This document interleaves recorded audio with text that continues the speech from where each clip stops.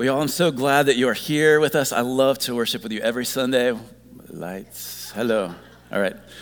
Here we go. So I'm glad that you're here. I love, again, to worship with you every single Sunday, to lift high the name of Jesus. I'll confess, I love it a little bit more when it's 65 degrees and incredible outside, not blazing hot. All right, so I'm just glad that you're here. We are in week number 41 of the year of discipleship. I've never, I don't think in my life, tracked like what week of the year we're on.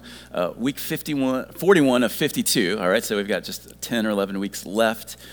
We are in this year of discipleship based primarily around this Bible reading plan F260. Like Justin said, please join us. We are, if you've got a physical copy, which you can grab at Next Steps, you can grab a digital copy at friendshipwire.com. We are on the back side of the reading plan, the very last page. So we are making our way to the end of 2022, which is crazy. We're in this series called Spirit and Truth. We've been working through the redemption story, the story of God through the scriptures from beginning to end. And so we've been kind of hitting different points throughout the Old Testament. We're in the New Testament now. We've seen in our last series the ministry, the life and ministry of Jesus and his death, burial, and resurrection. And then in this series, Spirit and Truth, we've moved into the book of Acts and really the rest of the New Testament. The Holy Spirit has come, the church has been born, and now the church leaders, these early church leaders, are preaching the gospel and spreading it to the ends of the earth. And one of the big things I've mentioned that we see in the book of Acts is this transition where the gospel has become available to all, not just Jews, the chosen people of God, but to Gentiles, to those outside of the nation of Israel. The gospel, the good news of the gospel is available to everyone. And what God does is he raises up this servant named Paul, formerly Saul, in the book of Acts, and he uses Paul as a first century missionary or church planner that begins to take the gospel message to the ends of the earth. And so the church is born, but then you see all kinds of local churches like this one that begin to spring up all over the world. And so the church is born, and we see throughout the New Testament the church begins to grow as the gospel is preached. People believe in Christ, and they are added to the church. And 3 weeks ago, week number 38, as we kicked off this series, Spirit and Truth, I had a bottom line that I just want to kind of remind you of again. Maybe you were here, maybe you remember it, maybe this is new to you, but this is what we said 3 weeks ago. The church is built upon the gospel by the word of God and the work of the Spirit. The church is built upon the gospel by the word of God and the work of the Spirit. And so you see the gospel preached throughout the book of Acts, and the Spirit is at work, and the church begins to grow, but it's all based upon the gospel. And so what we're going to do this morning is we're going to be in 1 Corinthians chapter 1. We're going to talk a little bit more about what that gospel is that the church is founded and built upon. And so this sermon today is called The Cross, God's Wisdom and Power.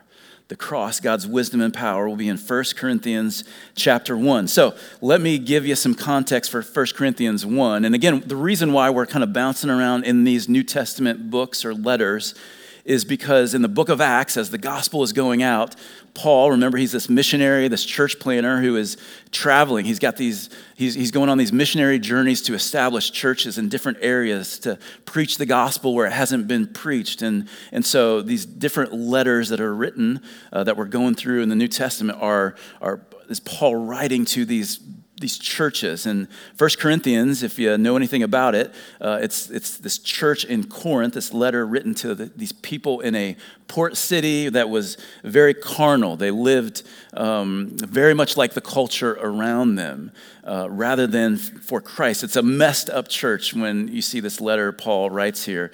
And what Paul was doing in this letter to the Corinthians was he was, for the most part, addressing two things that he's heard reports of. Number one, division in the church, and number two, sexual immorality.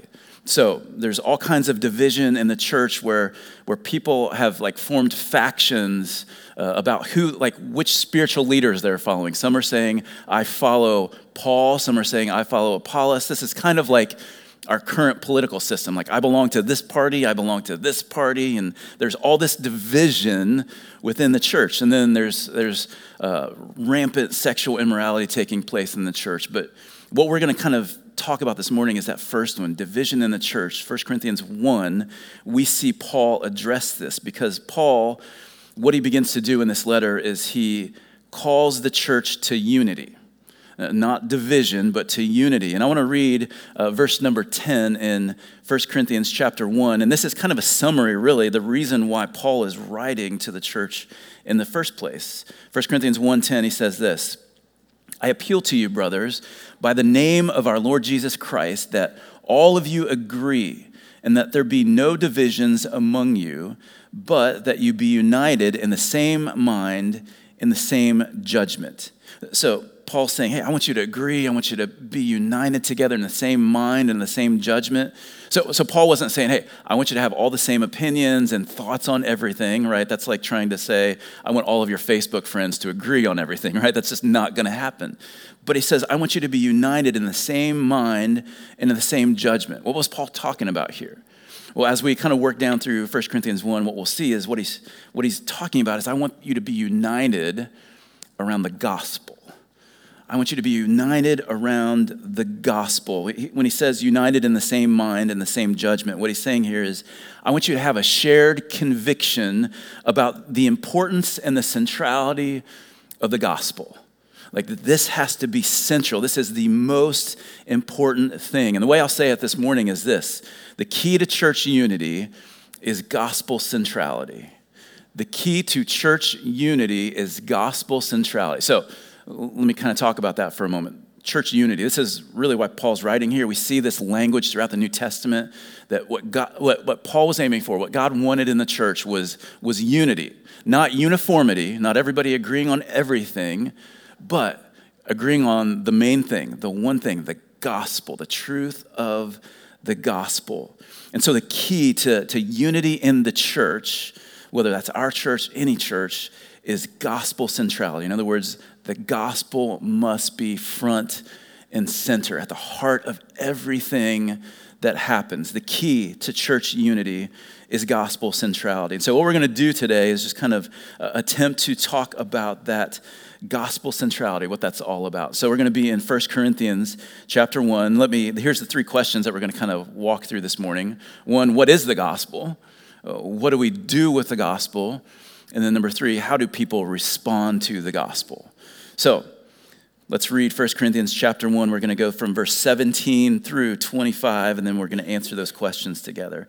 Paul says this, he's coming off of this conversation where he says, hey, I want you to be the same mind, the same judgment. I've heard these reports that you've broken up into these factions. It is inferred that some of you even said, man, I've been baptized by Paul or Apollos. They're picking their sides. There's all this division. Paul says in verse 17, for Christ did not send me to baptize, but to preach the gospel. And not with words of eloquent wisdom, lest the cross of Christ be emptied of its power. For the word of the cross is folly to those who are perishing, but to us who are being saved, it is the power of God. For it is written, I will destroy the wisdom of the wise, and the discernment of the discerning I will thwart. Where is the one who is wise? Where is the scribe? Where is the debater of this age? Has not God made foolish the wisdom of the world? For since in the wisdom of God, the world did not know God through wisdom, it pleased God through the folly of what we preach to save those who believe. Verse 22, for Jews demand signs and Greeks seek wisdom, but we preach Christ crucified, a stumbling block to Jews and folly to Gentiles. But to those who are called, both Jews and Greeks, Christ, the power of God and the wisdom of God. For the foolishness of God is wiser than men, and the weakness of God is stronger than men. And so here's the very first question this morning is what is the gospel? This gospel that creates unity in the church, this gospel upon which the church is built. What is the gospel? And y'all, I know as we pose that question as people who frequent church, that we come every single week, that's easily a question that we kind of blow by. We go, oh, I know what that means. I know what that's all about. I understand it. But I want to just caution you this morning, let's not rush past this. This is to be central in all that we do. And so we've got to make sure we understand what the gospel is. Gospel, you've heard me say this before. This isn't the first time. It won't be the last time. Gospel simply means literally good news. Good news. It is a message that you proclaim. It is a proclamation. It's something that you speak about, that you share, that you tell. It is good news. So before we kind of talk about the contents of the gospel, why is it good news? Why would we say that this message is good? Well, I want to read a quote to you from Charles Spurgeon. Surprise, surprise. It's from Spurgeon's Catechism. And I introduced that term a couple weeks ago. Catechism just means it's a way of learning that has a question and an answer. So question, answer. So Spurgeon said this. Here's the question. Reflecting on the state of humans under the fall, under sin, because of what Adam and Eve did. What is the misery of that state whereunto man fell? So when Adam and Eve sinned, when man plunged us all into sin, what is the state of man? What is the misery that we experience because of this? Here's the answer. All mankind, by their fall, lost communion with God, are under his wrath and curse, and so made liable to, which means subject to or susceptible to, all the miseries in this life, to death itself, and to the pains of hell forever. Now, I just want you to pause and kind of soak this in for a second. Okay, what is the deal? Because of sin in our life, what do we experience? He says this, all mankind by their fall have lost communion with God. So in other words, our relationship with God is cut off. It's separated. That's one thing. He says we're all under his wrath and curse. So the penalty of our sin against the holy God, we are under his wrath. The Bible talks about that his wrath is storing up until the last day. And so we're under this condemnation, this curse. And so made liable, we're subject to, we're susceptible to all the miseries in this life. All the heartache, all the pain, all the brokenness we experience because of sin. We experience that. Also, death itself. Every one of us has been touched by death. The pain, the horror of death. It's because of the fall. It's because of our sin. And to the pains of hell forever. Those who enter into eternity without Jesus spend eternity in the pains of hell forever. That is all what we are subject to because of our sinfulness, our fallenness, our brokenness before God. That is what we would call bad news, right? That is bad news for every single human being. That is what makes the gospel good news, is that we can receive the forgiveness of God, the redemption of God through the work of Jesus on our behalf, that the perfect God-man died in our place on the cross, took our sin upon himself, died the death we deserved, took that into the grave, and yet rose miraculously in victory over death, hell, and the grave. That is good news. Because of what he has done, we can escape all of these things. We can have communion with God. We are no longer under his wrath and under the curse of sin. We will still experience pain and brokenness, but we don't have to experience the sting of death, the power of death, nor do we have to spend an eternity separated from God in hell. We get to experience eternity with this God who loves us so much. That is good news. Amen? This is the message of the gospel. This is what we're talking about here. And the contents, let me just kind of remind us, I've kind of talked about it already, but 1 Corinthians 15, Paul lays it out very clearly. Here is the gospel. He says, now I remind you, brothers, of the gospel I preached to you, which you received, in which you stand, and by which you are being saved, if you hold fast to the word I preached to you, unless you believed in vain. Verse 3, here it is. I delivered to you as of first importance what I also received. Here is the gospel, that Christ died for our sins in accordance with the scriptures, that he was buried, and that he was raised on the third day in accordance with the scripture. So the gospel is this. It's the death, burial, resurrection of Jesus. It's the person and work of Christ for us. That is the good news. And Paul, throughout 1 Corinthians here, he calls it by some different things. So let me just kind of walk through those things. 1 Corinthians 1, verse 18, we just saw that. He said, for the word of the cross is folly to those who are perishing. And this is our verse of the week.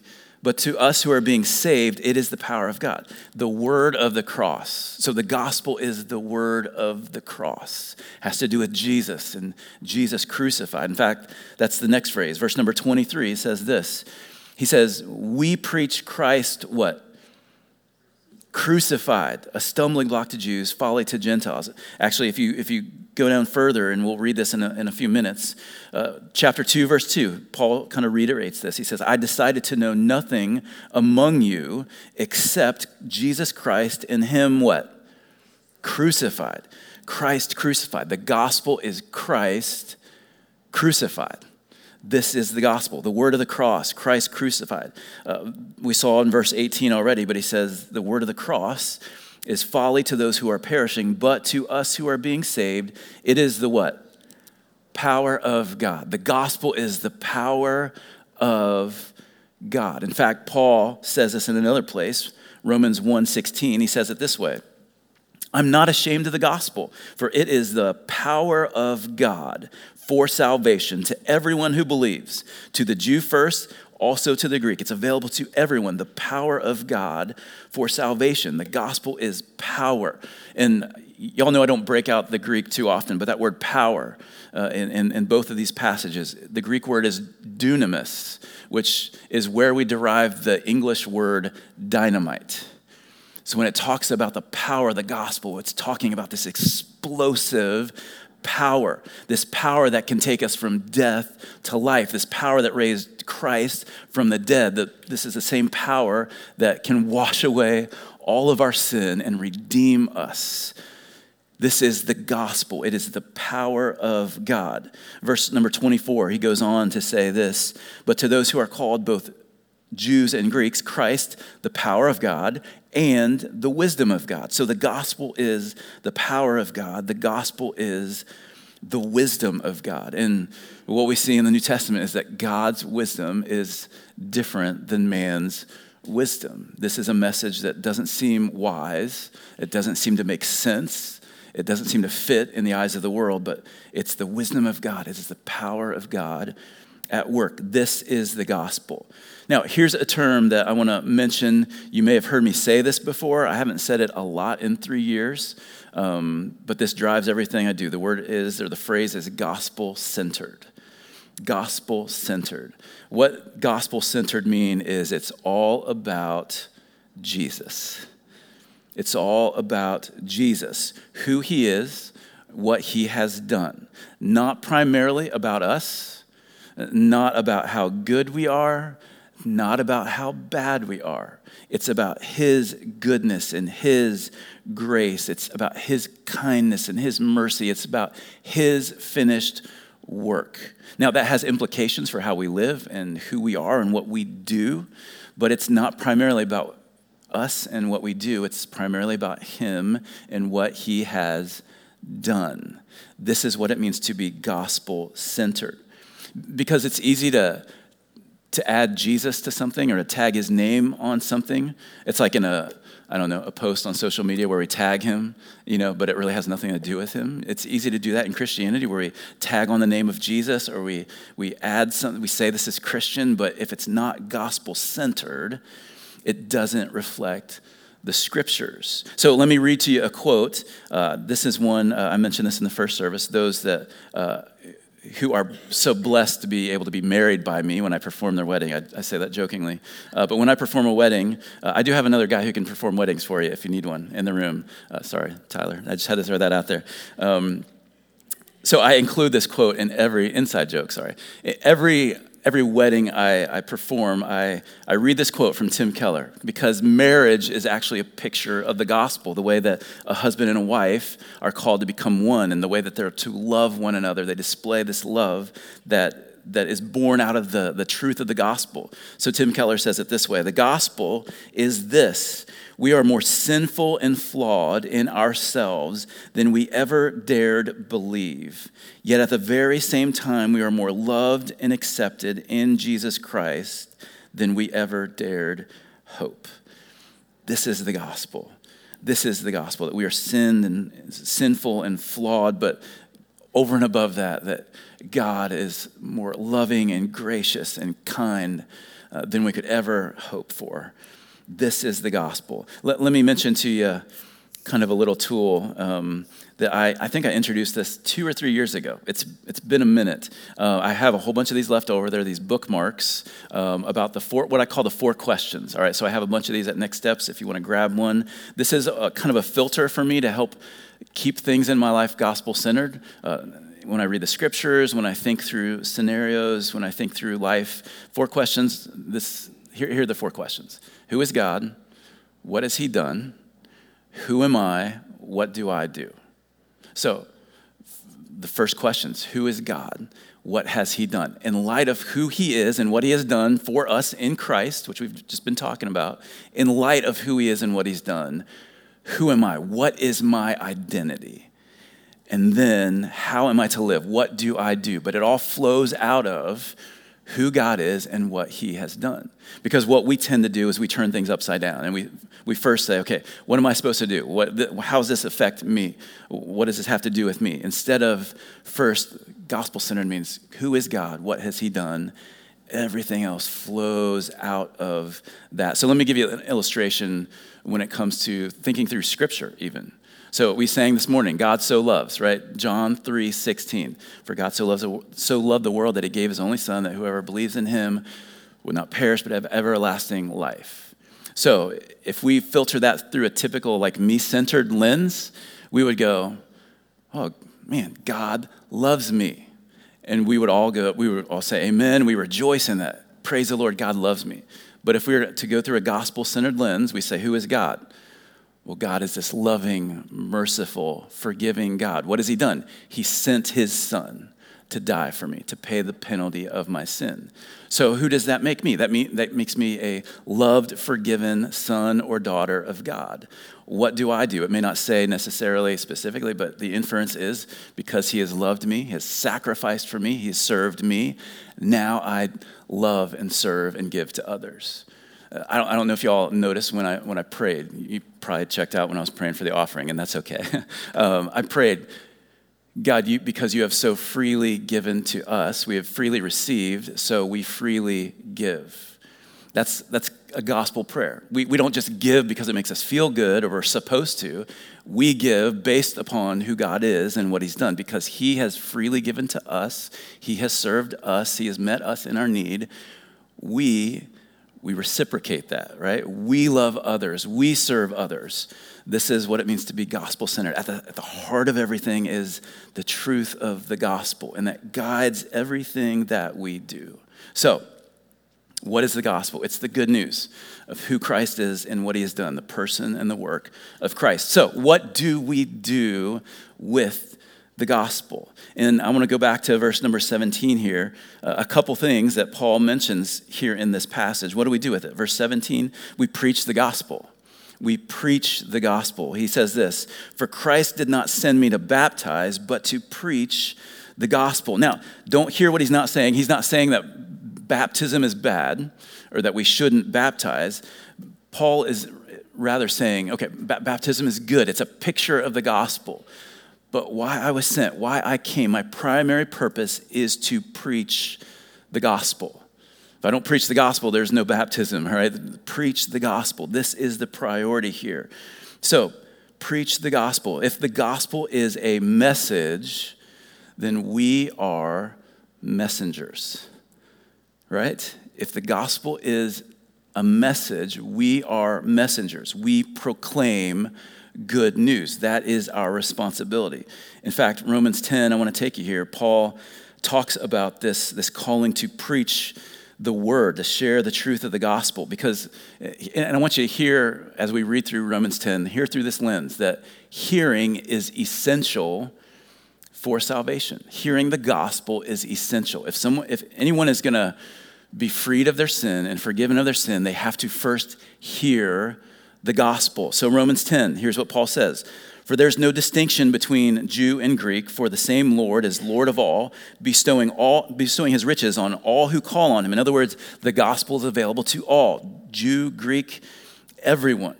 Anyone who calls on him, verse 13, for everyone who calls on the name of the Lord will be saved from their sin, forgiven, redeemed. How then will they call on him in whom they have not believed? And how are they to believe in him of whom they have never heard? And how are they to hear without someone preaching? And how are they to preach unless they are sent? As it is written, how beautiful are the feet of those who preach the good news, the gospel. But they have not all obeyed the gospel. For Isaiah says, Lord, who has believed what he has heard from us? Verse 17, so faith comes from what? Hearing, and hearing through the word of Christ. So here's the deal about the gospel is that if someone's going to actually receive the gospel, they have to first hear it. Someone has to preach the gospel. 2 Timothy 4, verse 2, Paul's talking to Timothy, this young pastor, and he gives him this instruction. This is kind of a go-to passage for pastors. He says, preach the word. Out of all the stuff that you're called to do, and there's a lot of important things, he says, Timothy, preach the word. Be ready in season and out of season, reprove, rebuke, exhort with complete patience in teaching. He says, Timothy, your primary responsibility is to preach the word. Now, so I came here 3 years ago, and I don't know if this is a Southern thing or this is just like goes part and parcel with being a pastor. But when I came here, I noticed something funny. People called me by different names, mostly good. But one of the names people call me is preacher. All right, is that a Southern thing? I don't know. Preacher. And when I heard that, I'm like, what? A preacher is like an old gray-haired guy with a shirt and tie on, I like when people recognize me as their preacher, the preacher, but it's weird when somebody calls me capital P, preacher. Hey, preacher. I'm like, that's not my name, but that's okay. It's funny to me, and I like it. It's okay, but here's the thing about that title. It's not meant to be a title because we're all called to be preachers. We're all called to preach, to proclaim, to speak forth the good news of the gospel. And what Paul says in Romans 10 is everyone who calls on the name of the Lord is going to be saved. Everyone who believes in him, calls on his name, will be saved. But how are they going to call on his name unless they believe? How are they going to believe unless they hear? How are they going to hear unless someone preach? And so, if you look at your story, if you know Jesus, if you have a relationship with God, it's because you believed, you called on his name, because you believed, because you heard, because someone preached or proclaimed the good news of the gospel to you. Maybe it happened from a preacher in a church, maybe it was a friend, mom or dad, I don't know, but we're all called to be preachers. We're all called to preach the gospel. So you don't get off the hook here when it says preach the word, preach the gospel. You don't have the luxury of saying, well, let's call a preacher and have him tell you what the gospel is all about. No, if we're going to be a gospel-centered people, that means we all know, understand, love, proclaim the good news because we are all preachers of the gospel. Amen? Y'all are good ameners. Let's be good preachers of the word, right? This is what he's called us to be. Now, I can't believe when you look at verse number 21, what Paul says about God. He says, for since in the wisdom of God, the world did not know God through wisdom, it pleased God. It pleased God through the folly of what we preach to save those who believe. Like, can you all wrap your minds around that this simple act of just like talking and sharing a message of good news that would transform a person's life and eternity, like that God chose this as the method to save people. This is the method that God chose to redeem people. This is the method that God chose to pluck souls from the grip of hell, is the simple gospel message that all we do have to do is speak and share. It pleased God to use the folly of preaching. I mean, we would all consider this and go, wow, is there that much to preaching? Like, absolutely. It's the power of God. The gospel is the power of God that can change somebody's life. It is a simple message. Jesus' death, burial, resurrection. Y'all ever heard the acronym KISS? K-I-S-S, you know what it stands for? Keep it simple, Stupid, all right, okay. You can be more Christianly and say, keep it simple, silly, or whatever you want to say, but keep it simple, stupid. Like, we tend to make things really complicated, right? We tend to make, like, the Bible complicated. We tend to make church complicated. Everything in our lives, like sharing our faith, complicated. It's really pretty doggone simple. Jesus died for you. He rose from the grave for you. He has the power to free you from your sin, to forgive you of all of your sin. The simple message of the cross, the word of the cross, Christ crucified. One of my favorite quotes that I have posted in my office. It's a reminder for me as a pastor, because it's easy to get wrapped up in a lot of stuff in the church and life and ministry, but this kind of like gives me a vision for my life as a pastor. Really, as a preacher, this can apply to all of us. The quote is from Nicholas Zinzendorf, and it says this: "Preach the gospel, die, and be forgotten."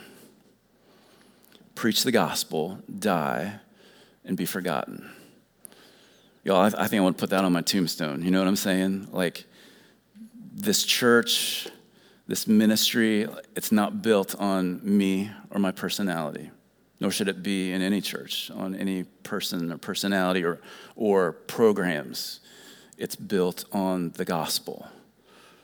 Preach the gospel, die, and be forgotten. Just proclaim the message and then become worm food. You know what I'm saying? Be forgotten. I don't care if people remember my name in this church 10 or 20 years from now. What I care is their life built upon the gospel? Because I will fade away, I will pass the work I've done. If it's not built on Christ, it will be burned up. The gospel will endure. Preach the gospel. And here's the second thing that we do with the gospel. And we would probably say, that's the hardest thing. Preach the gospel. Open my mouth about the gospel. That's not always easy. I would dare say that the second thing is maybe more difficult. Trust the gospel's power. Trust the gospel's power. Preach the gospel. Trust the gospel's power. Verse 17, back to that, Paul says, "For Christ did not send me to baptize, but to preach the gospel, and not with words of eloquent wisdom, lest the cross of Christ be emptied of its power." Preach the gospel, not with words of... So here's what he's saying, and he says this throughout here. Trust the gospel's power. Not your eloquence, not your wisdom.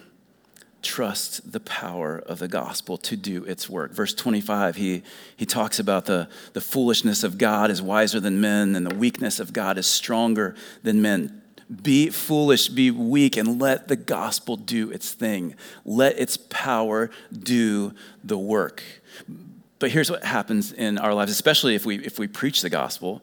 Y'all, this happens to me on a weekly basis. I preach the gospel, and sometimes I question, like, did I say that in the right way? Did I offend anybody?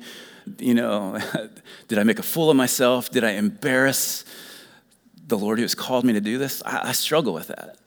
But you know what? Every time I struggle with that, it's a call to come back to trusting the gospel's power. It's not about my wisdom. It's not about my eloquence. It's not about my humor, which is terrible anyways, right? It's not about me. I don't trust in my power. I trust in the power of the gospel, because God could take something that I've totally messed up. God can take something that you've said and totally blown it, what appears to you have blown it, and he can use that in ways that we can never imagine. It's the power of the gospel. And what we do in the church, and this is why we talk about being gospel-centered, because it's so easy for us to feel like we have to do more to make the gospel more appealing or more attractive to people. And it's easy in the church and as the church to say, okay, we need to make Jesus more cool so people will be more willing to accept him. Or we have to promote the good parts of following Jesus, like he's going to make your life incredible, and we skimp on all the difficult parts. Why? Because we're not trusting the power of the gospel. We're trying to make the gospel more attractive.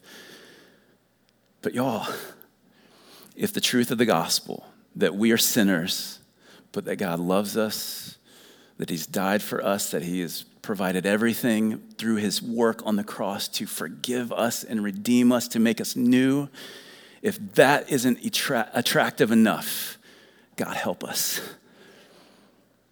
God help us. It is the power of the gospel that changes people. It is the power of the gospel that changes people, that saves people. It is the power of the gospel that keeps people. It is the power of the gospel that grows people. It is the power of the gospel. This is what it means to be gospel-centered. And so preach the gospel, trust the gospel's power. I just want to read kind of beyond 1 Corinthians 1:25, verses 26 through 31, and then just the first few verses of chapter 2. Paul kind of continues this line of thought. He says in verse 26, "For consider your calling, brothers. Not many of you were wise according to worldly standards. Not many were powerful. Not many were of noble birth." Okay, the ones that God called, like you weren't. There's nothing special about most of you. Verse 27, "But God chose what is foolish in the world to shame the wise. God chose what is weak in the world to shame the strong. God chose what is low and despised in the world, even things that are not, to bring to nothing things that are." Why? "So that no human being might boast in the presence of God." God wants the glory.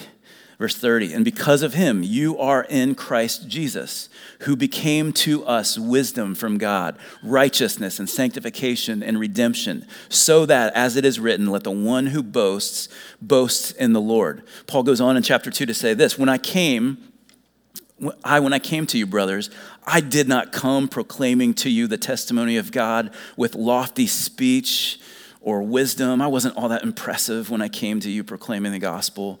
Verse 2, "For I determined in my heart to know nothing among you except Jesus Christ and him crucified. And I was with you in weakness and in fear and much trembling. And my speech and my message were not in plausible words of wisdom, but in demonstration of the Spirit and of power, so that your faith might not rest in the wisdom of men, but in the power of God." Paul says, when I came to you proclaiming this message, man, I wasn't impressive. I was weak and I was shaking in my boots and I was fearful, but it wasn't about me. It wasn't about me. It was about the demonstration, like the Spirit working in power to give you this message. Here is the thing. When we talk about trusting in the power of the gospel, he says when you add anything to the gospel to try to make it more palatable or attractive, when you try to speak with eloquent words of wisdom to attract people, what he says is you have in fact, verse number 17, chapter 1, you have in fact emptied the cross of its power. Would you hear that this morning? If we as a church add anything to the gospel to try to draw people in, we actually do away with the power of the message itself. We nullify, Paul says in Galatians 2, the grace of God. We have emptied it of its power. The power is in the gospel message. So preach the gospel. Trust the gospel's power. Here's the third question that I just want to take a minute to answer. How do people respond to the gospel? How do people respond to it? So verses 22 and 23, let me just revisit those for a minute. Paul says this, "Jews demand signs and Greeks seek wisdom, but we preach Christ crucified, a stumbling block to Jews and folly to Gentiles." And we'll pick up in verse 24 in a minute, but here's three responses that Paul gives us to the gospel. One, some stumble over it. Some stumble over the message of the gospel. He says here that Jews demand signs.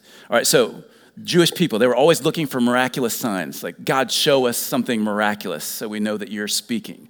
And that's not too uncommon from us today, right? God, give me a sign. But they were looking for something miraculous. In particular, the Jewish people, when they were thinking about the prophecies of this coming Messiah who's going to deliver them, what they were looking for, the sign that they were looking for, was this mighty military leader who was going to come in and wage war and free them from the oppression of the Romans. This is the sign that they were looking for. This is what they wanted, a mighty military leader. for salvation. And what they got was the opposite of that, right? It wasn't a mighty military leader bringing salvation. It was salvation through a crucified Christ who appeared weak, who appeared defeated, who appeared dead. This is not what they were looking for. This is not what they were expecting. And so when the message of the cross came, they stumbled over it. And this is how people, even today, stumble over the message of the cross. Like there must be something else. There must be more. There must be another way. There's something I've got to do to add to this. This is not what I was expecting. And so we stumble over the simplicity of the cross, the simplicity of the message. It's not, hey, go do a bunch of good stuff. No, it's just believe. Put your faith in Christ, the one who has already done the work for you. And so when you're looking for more to do, you stumble over the simplicity of it. So some people stumble over the message of the cross. Some people laugh it off. Some people laugh it off. It says the Greeks seek wisdom. In other words, the Greeks were intellectual people. They were looking for, reason and logic, and through argument, they were trying to figure out how salvation was going to come to them. And so this way of salvation that's proclaimed, it says, was folly to them. Folly it means foolish or silly, absurd, nonsense. It also translates the word that we get, moron, all right? So this is moronic, this is nonsense, this makes no sense. And so the way that people laugh off the gospel message today is, in essence, they say, well, this doesn't make any sense. Right? This is nonsense. This is fake. This is make-believe. This is fairy tale. Hey, you go off into your little church, fairy tale world, and I'm just going to live in the real world, right? They laugh it off. They say, this is folly. This is foolishness. It makes no sense. So some stumble over it, some laugh it off, but then there's a third response, and it's this. Some believe it, receive it, and get to experience God's wisdom and God's power. Some believe it, receive it, and experience God's wisdom and power. Verse 24 goes on to say, but to those who are called, both Jews and Greeks, everyone, Christ, the power of God and the wisdom of God. In other words, some people believe the gospel truth, they receive it, and because of that, they get to experience the power of God that changes their life and the wisdom of God that turns their world upside down and their way of thinking. It changes everything. This is what the gospel does. So some stumble over it, some laugh it off, maybe some of you have believed it, received it, and you've been able to experience the power and the wisdom of God because of belief in the truth of the gospel. So this morning, my question for you is this: is the gospel central in your life? Is the gospel central in your life? I'm not asking you, do you come to church often?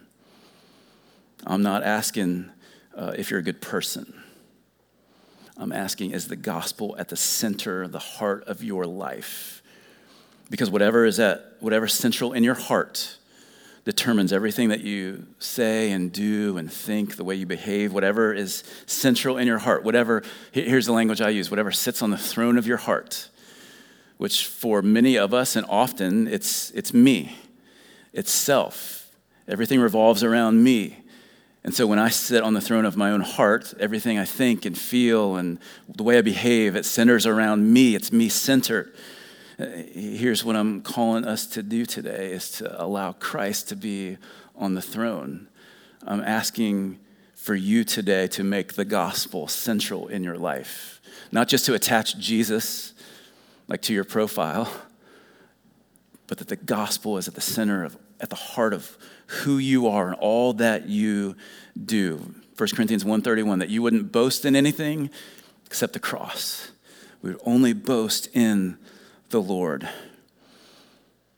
Keep it simple. It's all about the gospel. Preach the gospel. Make it the message of your life. Preach it to yourself daily. Preach it to those who God gives you opportunity. And by the way, don't get discouraged at the response. You're not called to control the response of people to the gospel message. You and I are called to just preach it, to proclaim it. and then trust the gospel's power to do what it does.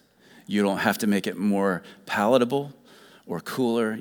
You just have to proclaim it in a heart of love. God will do his work with that. You know, my greatest desire from day number one in this church is that our church would be a gospel-centered church.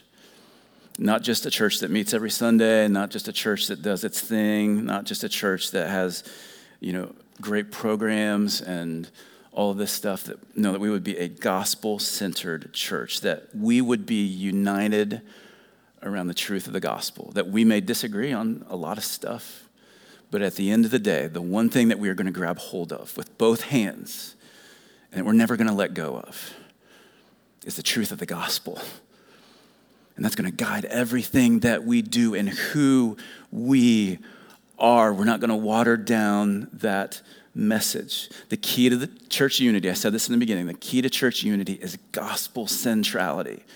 Y'all haven't used this term very much at all in 3 years because I didn't know if we were ready to hear like the brute honesty of it, because we haven't always been a gospel-centered church. But by the grace of God, I believe we are becoming a gospel-centered church. I want to read you one last quote to kind of end here. David Guzik says this: "Let every pulpit rightly say, 'We preach Christ crucified.'" And all God's people said, amen. A strong church once inscribed these words on an archway leading to the churchyard. Over time, two things happened. The church lost its passion for Jesus and his gospel, and ivy began to grow on the archway. The growth of the ivy covering the message showed the spiritual decline. Originally, it said strongly, "We preach Christ crucified." But as the ivy grew, one could only read, "We preach Christ." And the church also started preaching Jesus, the great man, and Jesus, the moral example, instead of Christ crucified. The ivy kept growing, and one could soon only read, "We preach." The church also had even lost Jesus in the message, preaching religious platitudes and social graces. We preach. Finally, one could only read, "We." And the church also just became another social gathering place, all about we and not about God. Y'all, that is a very real reality. That is a slippery slope that every church faces. Are we going to continue to allow the gospel to be at the center? Or are we going to make peripheral things central? Are we going to try to attract people to the message of the cross, which is, by the way, an offensive message, that you are a sinner, that you're not all that you're broken, that you need help outside of yourself. That is not the wisdom of this world. That is an offensive message, but it is a message of love. And it is a message of power. It is the power of God, this word of the cross. Y'all, may we be a church that is centered, united around the gospel. Amen. And God, thank you for the truth of the word of the cross, Christ crucified. Lord, the power of the gospel.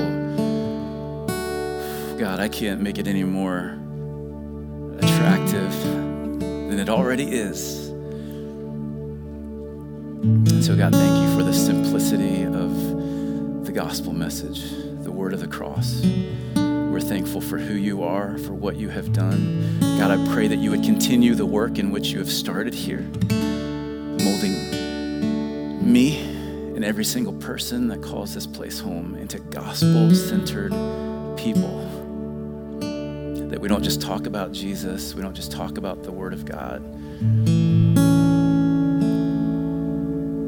That when the world cuts us open, we bleed the gospel, the person and the work of Christ. And so God, would you continue this work? Would you continue to build our church? Would you continue to build our lives upon the word of the cross? We pray in Jesus' name.